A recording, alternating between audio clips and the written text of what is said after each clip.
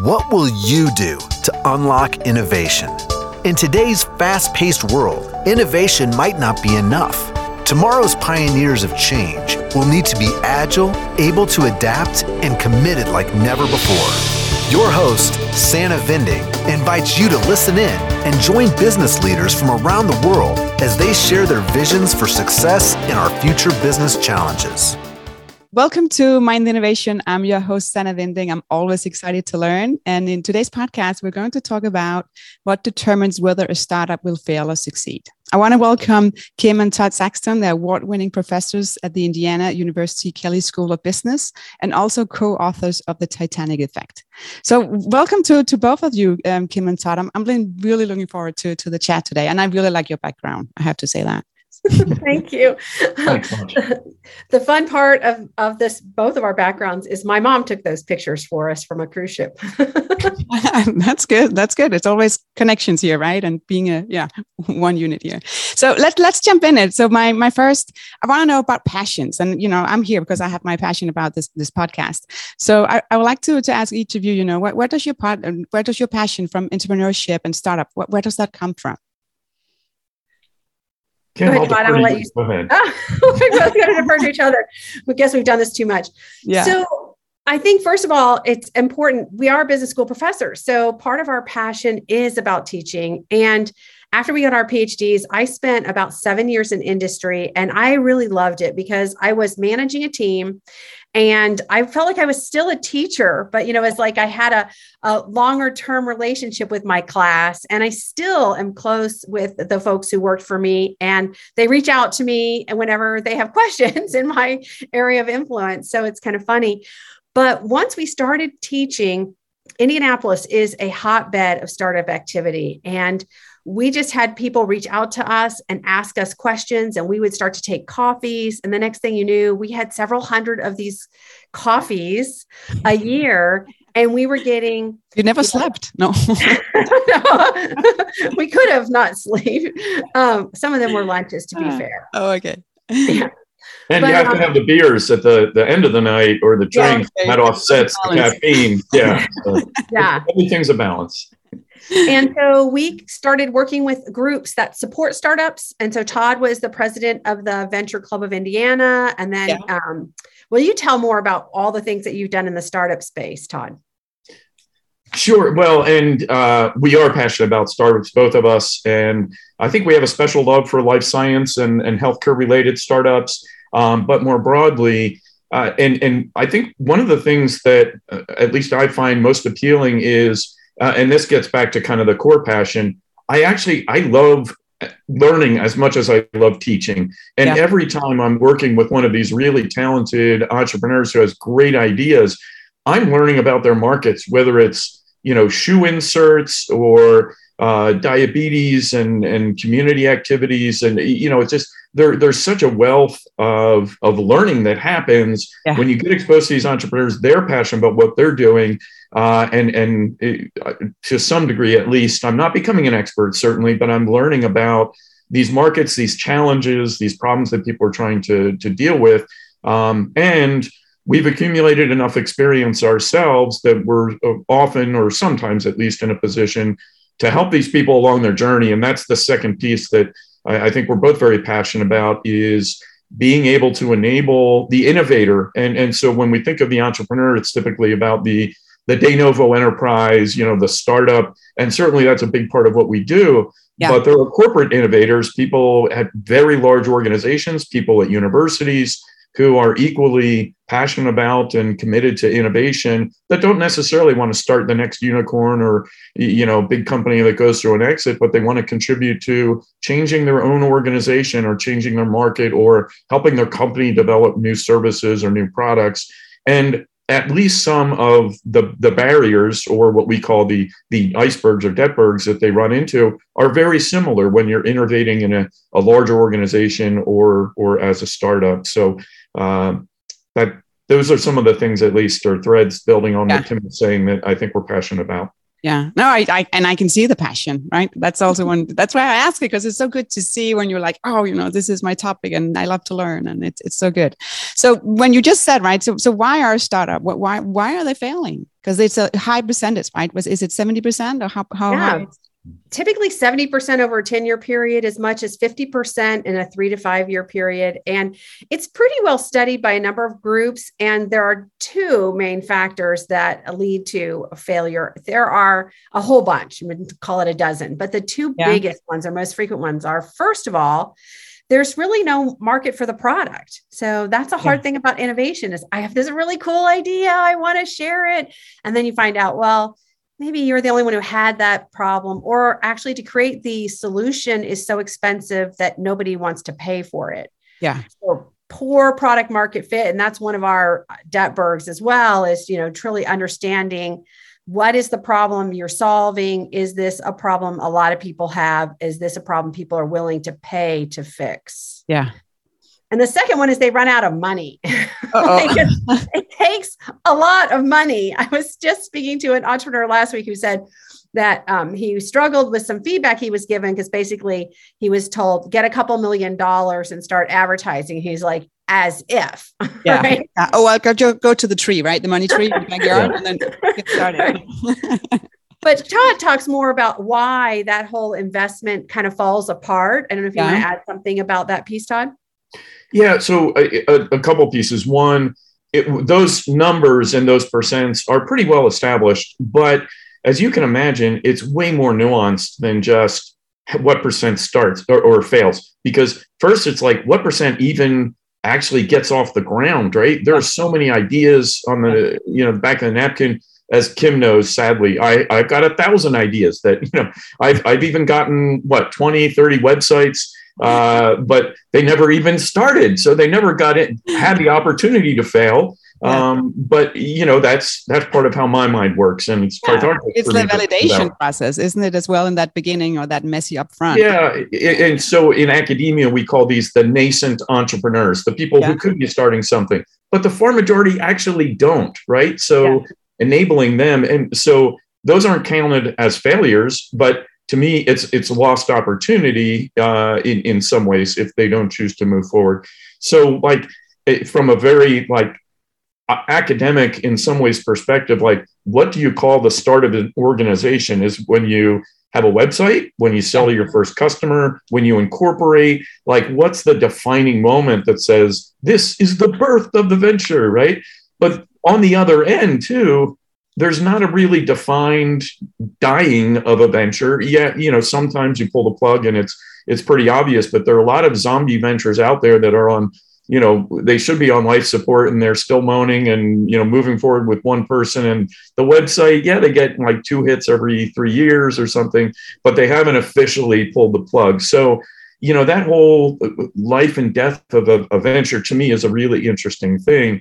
Yeah. But the piece that I think we've tried to focus on in our work, our helping educate entrepreneurs, working with startups, are the pieces that are inside the control of the entrepreneur. There's a lot that the entrepreneur can't control in terms of how long it takes for business to business customers to start up and going viral. Everybody would love to go viral, right? But there's no secret formula to how you get that to happen. And it's a lot less in fashion over the last year to go viral. I've noticed the use of that term has diminished quite a bit. But there are these things that are decisions that entrepreneurs make that can lead to their undoing and either never get off the ground or a short-lived venture. And that's what we've tried to capture in the Titanic effect, or what we call these Detbergs, these decisions in these different oceans that kind of systematically keep the venture from moving forward and perhaps even sink it. And those are within the control. Those are decisions that entrepreneurs can get better at and other innovators. And that's what we're trying to shed a light on. So I'm curious about, because you have so much experience here as well and knowledge. So the skill set, if you say that's a handful of skill set that will be really good for you if an entrepreneur, right, to succeed. Have the skill set, have that changed over the last couple of years, and especially the last 2 years? Gosh, that's a really good question. No one has ever asked us. So I think we're both thinking quickly about the answer. So I think some of the skill sets haven't changed. I mean, for one, curiosity is always incredibly important. Why is this way? Is this the best way? Why doesn't this work? How come nobody's ever done this before? I think a lot of those, sometimes they're called discovery skills, is how you discover opportunities, is by stepping back and asking some really good questions. The second one is about networking. If this pandemic has taught us more than ever that we need to be networked to each other to understand what's going on, to see different parts of a problem in ways that we've never seen them before. Actually, the beauty of the pandemic is that we can do that network in so many different ways. I mean, it opened up. It really did. This book came about from 20 years of these meetings, right? Yeah. And these were places we drove someplace and bought something and da-da-da. And so now, I mean, we're not driving places. We're still talking to entrepreneurs. I mean, we didn't stop talking to them, but we occasionally get together. But honestly, we can actually, the first 2 years of the pandemic, I would tell you, we were crazy with supporting and advising and, you know, trying to help think, how do we break through? What does this look like? What do we do different? Yeah. And your ability to reach out to a broader audience to network is really high now. Yeah. Yeah. It's open up to the whole world, right? It's around the whole world. Absolutely. Yeah. I would add to that, the journey of the entrepreneur innovator is in the way we frame it is it's much more about navigating uncertainty than taking risk. And there's an important difference between those two. First, actually, risk triggers a different part of your brain, but it's a more calculative assessment. It's probabilistic. It's like rolling dice or playing cards that, these are games not of complete chance. And there are odds, right? And if you understand those odds, and you might make bets accordingly. Whereas navigating uncertainty, you don't know the distribution of probabilities. You know, we throw out averages of like 70% of startups fail, but what leads to that and what success looks like varies very dramatically. If nothing else, the COVID and the last 2 years have dramatically increased that degree of uncertainty. And some entrepreneurs have been in a position. One of the things we counsel folks are look for points of inflection, right? Opportunities where something outside of your control, exogenous, occurs that allows for a rapid growth or escalation. So if you look at some industries like virtual healthcare, telemedicine, things like that, food delivery, online, you look at Zoom and what its stock did during that period and what's happened since, all of those went through this very positive inflection point. If, on the other hand, you look at restaurants, things that travel, things that required, face-to-face contact, those suffered a dramatic, negative effect. So, and to some degree, that is good luck. You might just call it good luck, right? But to some degree, that's also chance favoring the prepared mind, that if you're able to deal with uncertainty and you look at how dramatically increasing uncertainty like COVID has creates opportunity as well as creates challenges, you're in a better place to be able to not just navigate, but take advantage of that uncertainty for a positive inflection point. And I think we've seen both sides of that equation over the last 2 years. Yeah, it opened up. And so back to the failure, right? Where Kim said that, validate your idea and not just have it in your head and saying, oh, I want it, right? What about, who you're going to sell it to? How important is it, with the willingness to observe or to listen and to learn? Because I'm sure to be an entrepreneur, you also need to be stubborn and saying, I want to do this, right? I'm working and doing it. But you also need to have the ability to learn and to reflect. So is there I don't know what you call it, but is there has to be a balance in it that you need to be open and to learn. And have you seen any conflicts or any examples here, where you're like, oh yeah, this was just a dead end? Yeah. So that's really hard. I think one of the hardest questions we think that entrepreneurs should sometimes step back and ask, and it's really hard, is does the world need this startup? Yeah. Right. So like, or at least need it today, right? Yeah. We see sometimes these zombies. It's sort of like moving forward is so difficult, but stepping back is also really difficult. And so we like to think about how to look for signs. And some of these signs can be pretty inexpensive. So like Todd and I have been working on this case for an entrepreneurship class. Actually, Todd's mostly working on it. I'm trying to help him. And one of the questions he asked was, so how would we size? It's an idea about altitude sickness that, mostly occurs in mountains over 9,000 feet. And we came across it because we like to ski. And so it's a problem skiers have, right? Because when you go above 9,000 feet, then all of a sudden you get this altitude sickness and you don't feel great and you've wasted your vacation and all that. Yeah. And so I just pulled up like Google Trends and I looked up for a couple of keywords like altitude sickness, treatments for altitude sickness. And then one of the things, there's a drug for it. And there's also like this thing called an oxygen concentrator. And like we were just making little hypotheses about what we thought the data would look like. And on about half the things we were wrong, right? So it's like, look for it, but there are other things we're right. And so it works for the case, but it like made us change our assumptions of like, oh, well, I thought, like we thought it would be more prevalent in the winter than the summer. It's more prevalent in the summer than in the winter. Yeah. So because there's more research and looking into it and looking at it from different maybe perspective, right? Mm-hmm. Absolutely. Right. So you looked in one perspective and then if you're saying it's more in the summer.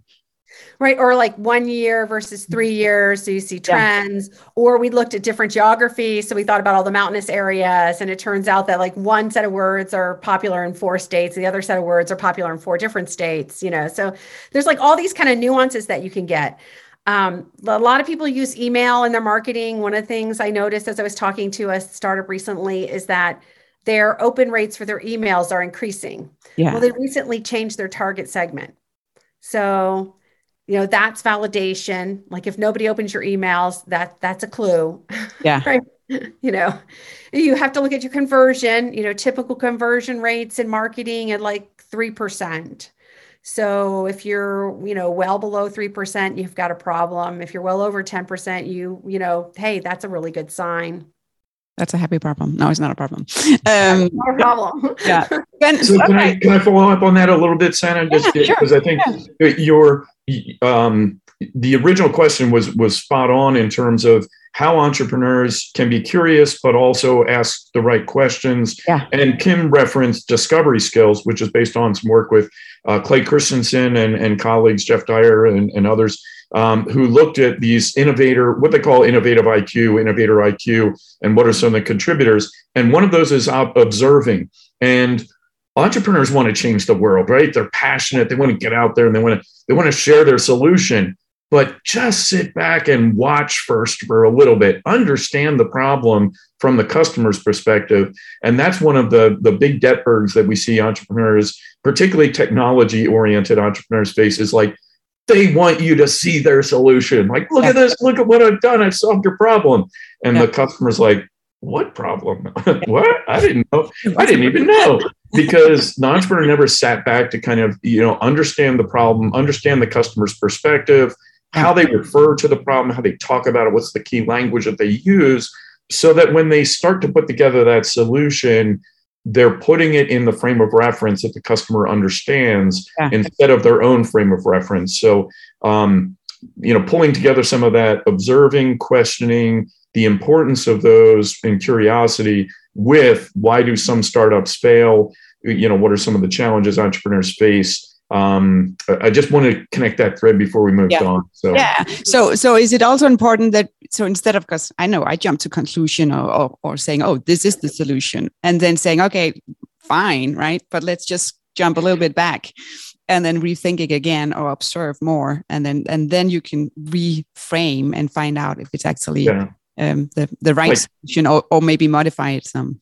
Here's the sliced bread. But I didn't even want a sandwich, right? Yeah.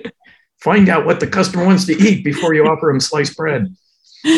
But then when you have to expand as an entrepreneur or adding people to your team, how do you then navigate and find the right people? That is so hard. And we do actually have a little blowout in the book and also on our website, a blog post of when should you hire your first employee, right? Yeah. That's the hard thing. Early on, of course, every entrepreneur, and even later, I mean, you can talk to entrepreneurs who've been at it for 10 years. They'll tell you like chief bottle washer, chief janitor, chief accountant, chief salesman. Like there's a lot of hats that you definitely get to wear, but there is a cost for you wearing all those hats. So you really have to step back and ask yourself, is the business generating enough money that the time that I'm doing those things are revenue lost? Yeah. Right.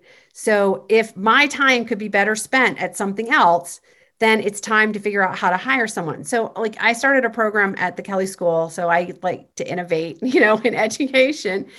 And I was the recruiter. I was like everything. I was the teacher, recruiter, everything. And so I was like, I'm not a great recruiter. That's not my skill set. That's not my job. I told my boss, we need to hire a recruiter. I hired a part-time recruiter. The ROI on him was like tenfold, maybe 15. Yeah. Single highest ROI for the school in their marketing activities. Simply because we said, hey, this is not an effective use of my time. We could make more money if we use somebody else's time. You have to use that same sort of discipline to say, what are the things I'm doing that are big time sucks that we're not getting an ROI on? And how do I farm this out? And maybe you start out with outsourced. Yeah. So like less risk in the beginning. Yeah. Yeah. And then maybe because you only have part-time work, and maybe that person eventually comes on. Our favorite local stories is we have a company that started in email marketing, and they went public, and then they got bought by Salesforce. And the person who was the first employee from the first email company is still here in town, still does tech consulting, is now, a vice president or CEO, I can't remember, of a branch of SAP. I always go back to what made them decide to hire you. She has a great story to tell, and that first employee can go a long way with the company. Yeah. She worked for that company up until about 2 years ago. So like a better part of 25 years. Wow. That's long. That's long. Yeah. How important is this then for an entrepreneur or a startup, to have good mentorship? And is it something as well where they're like, I don't have time, and then they're just running where they should have stopped up? What's your advice here? You should tee up our paper, Todd. So in the book, we actually talk about 3 different categories of activity, and we actually reference mountain biking. We did a mountain biking trip in Moab a few years ago and went through a training camp, and the instructor, who was great, and she talked about the constant mix when you're mountain biking of scanning ahead enough to know where the trail's going so you can start to make subtle adjustments and not go off trail. But you also have to look at the now. You have to look like 2 to 3 seconds in front of you to make sure that, like, if you put your foot down or if you fall, you're not falling into the cactus or the poisonous snake or, something like that. And those are good things to know, arguably. So that constant scanning back and forth between the now and the next. But in the book, we talk about another layer, which is the navigation piece, the stepping back and looking, is the venture moving in the direction that we want it to?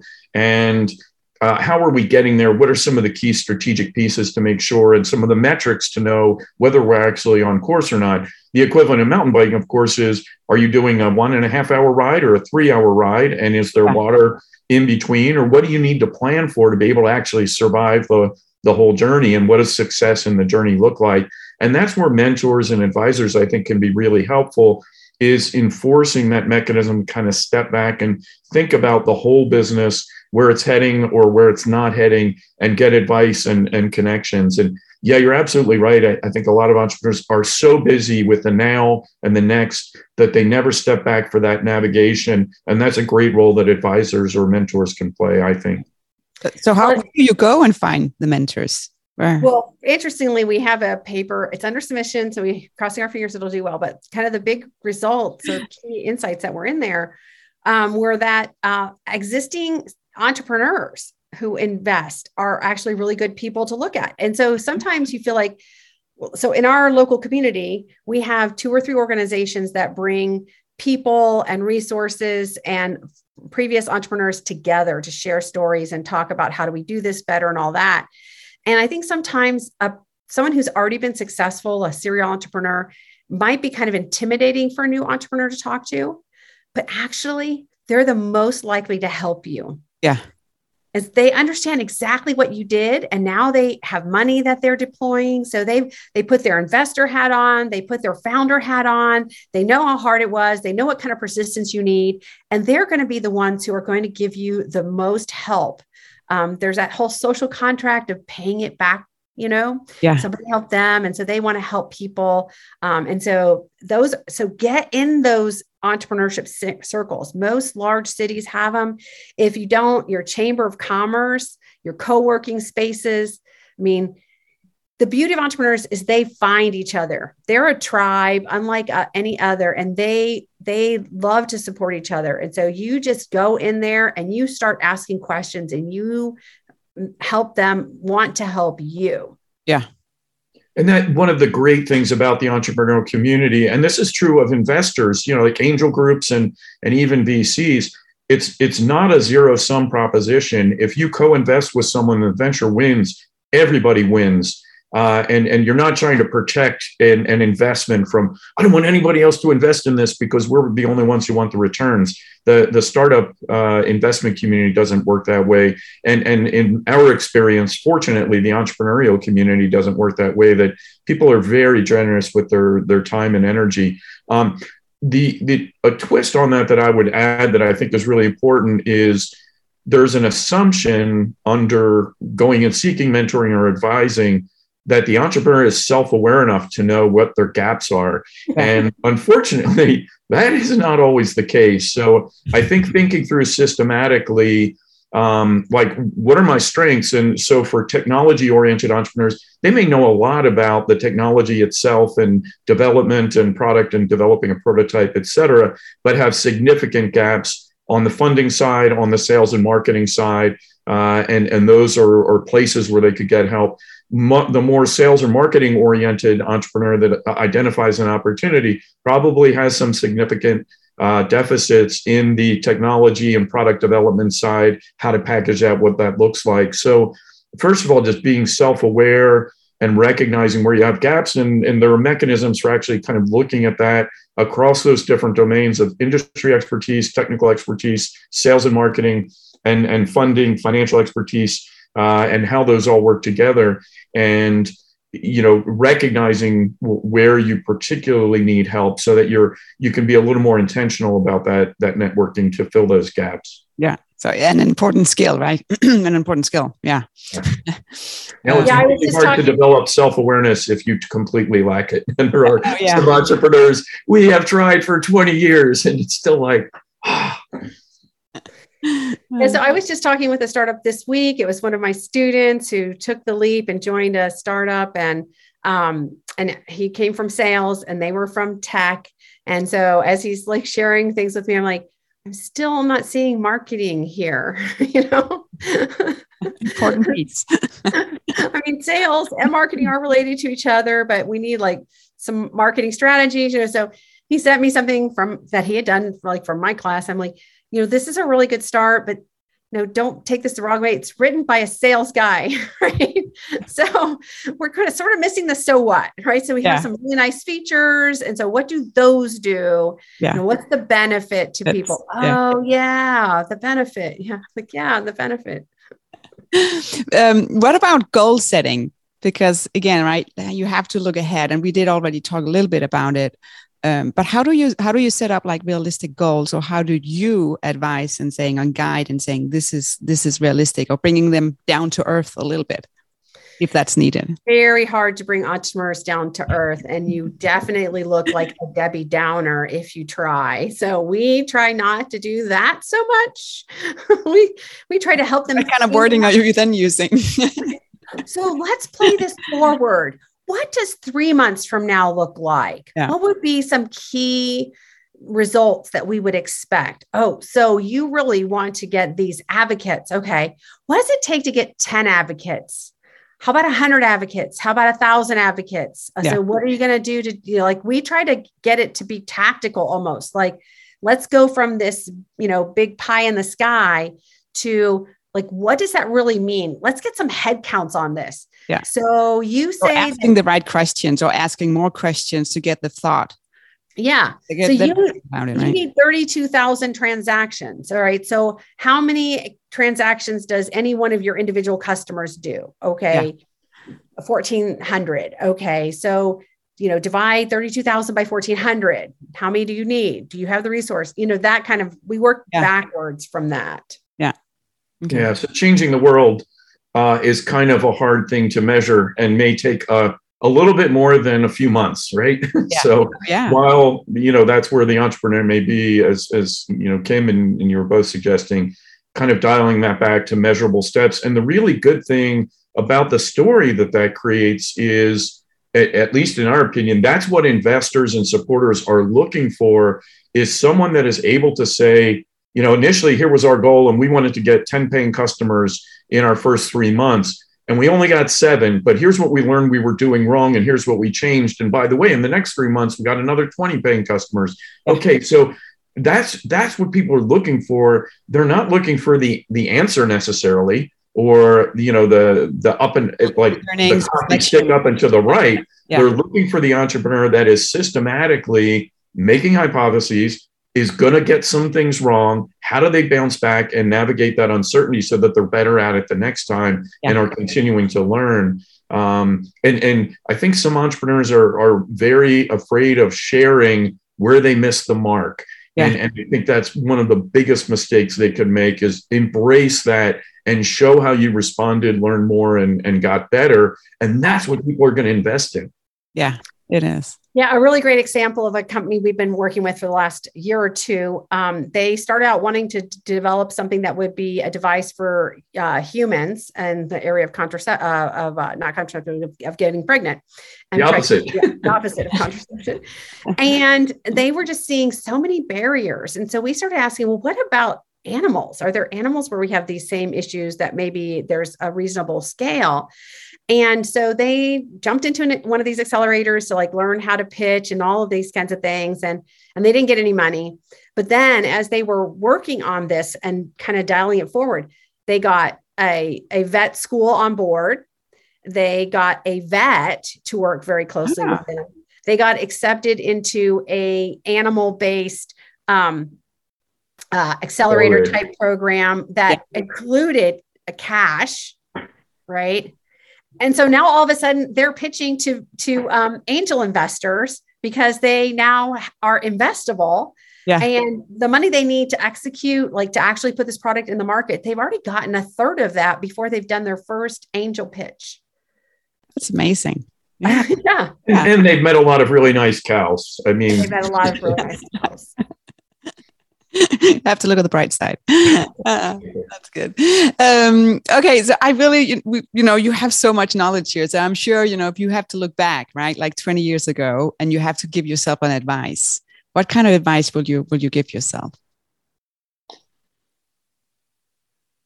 I can tackle this one because he talked a little bit about risk and uncertainty. And I can tell you that I am really financially risk averse, so I don't gamble.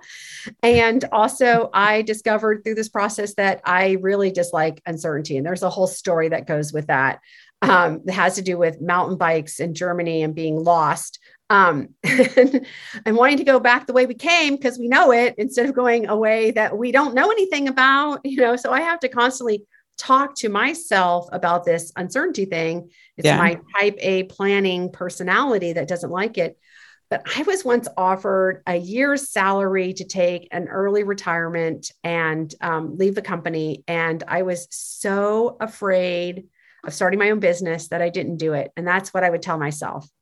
I would say, you know what, you've got something that you're capable of doing. You just jump in and try it. Worst case, it's not successful and you have to go to plan B, but just jump in. Yeah. Just do it. Yeah. And so when you say 20 years, my frame of reference goes, okay, where were we 20 years ago? And I tend to think more of specific inflection points. And fortunately, I don't look back and go, man, if I had only chosen path A instead of path B, I feel like we've ended up in a very fortunate place and, got a great family, we're professionally we're able to just do really fun and interesting and hopefully important work for our students and the community. And any dramatic change in any decisions historically could have affected that. So there was that one time I wore the wrong shoes in my first marathon, and have struggled with knee issues ever since. So that's probably the advice. yeah, like don't wear those shoes. Or maybe try things out before you jump in. Make sure you've got a little bit of experiment to know what you're really getting into. Yeah. No, that's a good advice. So if there's any of the listener, right, that want to reach out to you, how can they come in contact with you? Well, so the good news is I think we are the only two Saxtons at Indiana University. So you can go to Indiana University Kelley School of Business and type in Saxton, and you'll find one of the two of us online. Also, we have a website, thetitaniceffect.com. And believe it or not, people who read our book do send us emails through the website. We're having lunch with one of those on Monday. So we do respond. What else, Todd? Feel free to email us directly. So we're both at Indiana University. So it's at IU, like indianauniversity.edu. I'm T Saxton, T-S-A-X-T-O-N. Kim is M-K Saxton, S-A-X-T-O-N. And please feel free to reach out. We love to connect with innovators, entrepreneurs. If we can be helpful, happy to do that, but also happy to connect you to other folks that are in a position to do so. So thanks for the opportunity. Perfect. And I'll continue. I was going to say, we have like a 2 coffee rule, even that, we'll have coffee with you twice before we have to do something more formal. Okay, I need some coffee then. No, okay. I'll make sure to put the link in the show notes, and it will also be on the website on Mind Innovation under this episode. So you will have easy, to contact both of you. So thank you so much. It was awesome, and just to learn better on what to do and what not to do. And I really like the skills, because I think the skill set right now is just exploding what you need to have in your. I always call it in my backpack. But thank you so much for being here today. Thank you so much for having us. Great questions, and good luck to all the innovators out there, and enjoy the journey. Yeah, it's a long one. What will you do to unlock innovation?